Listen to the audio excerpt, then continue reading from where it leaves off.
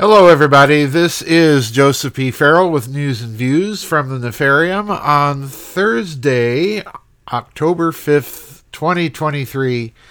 Let's get right to it. A reminder, there is no vid chat tomorrow. Please check your schedule. That will be coming up a week from tomorrow, I believe. And as usual, I'll get the chat posted this weekend when I'm doing the blogging.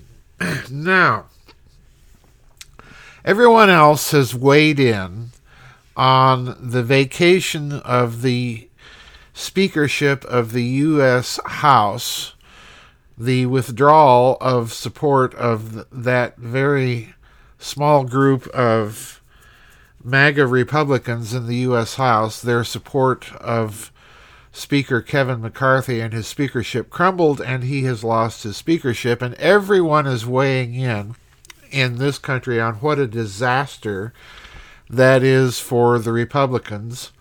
I don't think of it as a disaster, and we're going to get into why in just a minute. However, I also insist that you have to understand the withdrawal of support and the loss of the speakership in a much wider context.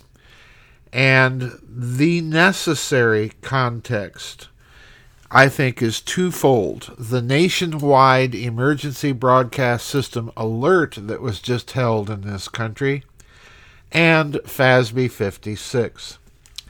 Now, for those of you who don't remember, Catherine Austin Fitts has been beating the drum of what a disastrous set of regulations FASB 56, which was promulgated just a couple of years ago, is. Because essentially her argument, and I totally agree with her, is that the regulations, the FASB 56 regulations, essentially take the entire federal budgetary process dark. They make it completely black. Now, if you were following the budgetary crisis that has just supposedly been averted by Speaker McCarthy and the usual, bipartisan boilerplate stuff that we were fed, that he was able to come to a quote-unquote compromise agreement with the Senate and President Biden and keep the funding of the government going. Now, we've been through this before, but in this case, there was something else involved, and that's the Ukraine. They wanted to keep the spigot of money going to that clown show in Kiev, and of course all of this is in the mix as well. So you've got the Ukraine, you've got FASB 56, and then the nationwide emergency broadcast system alert that happened just earlier this week. So what's going on? The first thing you have to understand, for my part, the Republicans that ousted McCarthy basically were insisting that there is no more transparency in the budgetary process, and they were insisting on that. Now, they could have done a much better job arguing their position, to be quite frank with you. And they could have picked a different spokesman than Representative Matt Gaetz for their position on this score, and someone else to put the motion to vacate. But nonetheless, in my opinion, this is what the fight was really about. No more secret backroom deals. Congress itself has to oversee the budgetary process. That means all of this stuff has to be on the floor of the House, debated by the members of the House, who are the ones responsible for initiating the control of the purse, and so on and so forth. And that these things be publicly negotiated and debated.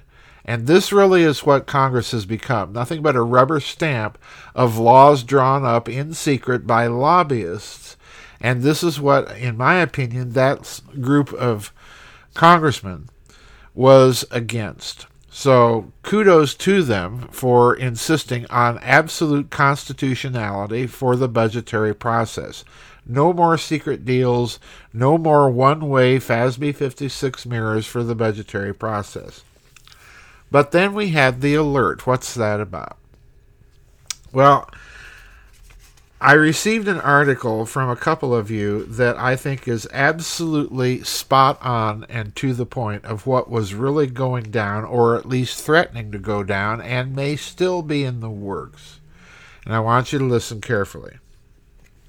This is an article by Sam Husseini. It's titled, "Why is FEMA Sending National Phone Alerts?" And let me read just a few paragraphs here. Quote, "The alert is being done by FEMA, which is the agency charged with continuity of government plans to outrightly suspend the Constitution of the United States. These plans came to public view during the Iran-Contra affair, with the Iran-Contra Committee eventually apparently going into secret session to discuss continuity of government after Representative Jack Brooks raised it at the hearings on July 13th, 1987. And he cites a little bit of the transcript from the Iran-Contra hearing at that point, with the chairman of the committee, Senator Daniel Inouye, the late senator from Hawaii, tabling the question and insisting that they treat that question in executive session. In other words, behind closed doors once again. All right? And at this point, Mr. Husseini continues with the article. Quote, "I wrote above earlier today and then realized that CNN reported recently on September 29th, quote, President Joe Biden is expected to convene his cabinet early next week to discuss continuity of government after a potential shutdown begins Sunday. Four administration officials familiar with the plans told CNN, unquote." In other words, had McCarthy not gone ahead with the deal that he secretly negotiated with, the Biden administration was going to hold a cabinet-level meeting on the continuity of government plans. Now, whether or not that was being used as an excuse for the meeting, or if it was really, my lawn guy has started up his loud truck.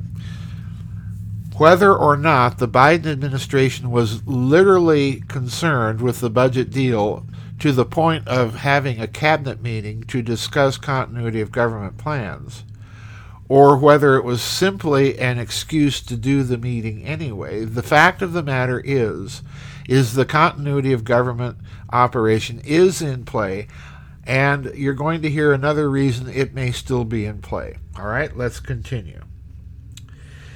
"This reminds me that continuity of government programs were largely ignored for decades, though I and a few others, including our friend Dark Journalist, would raise them periodically. Then in 2020, they were celebrated as a way that the establishment could ward off Trump, and even more stringent measures were advocated by major media."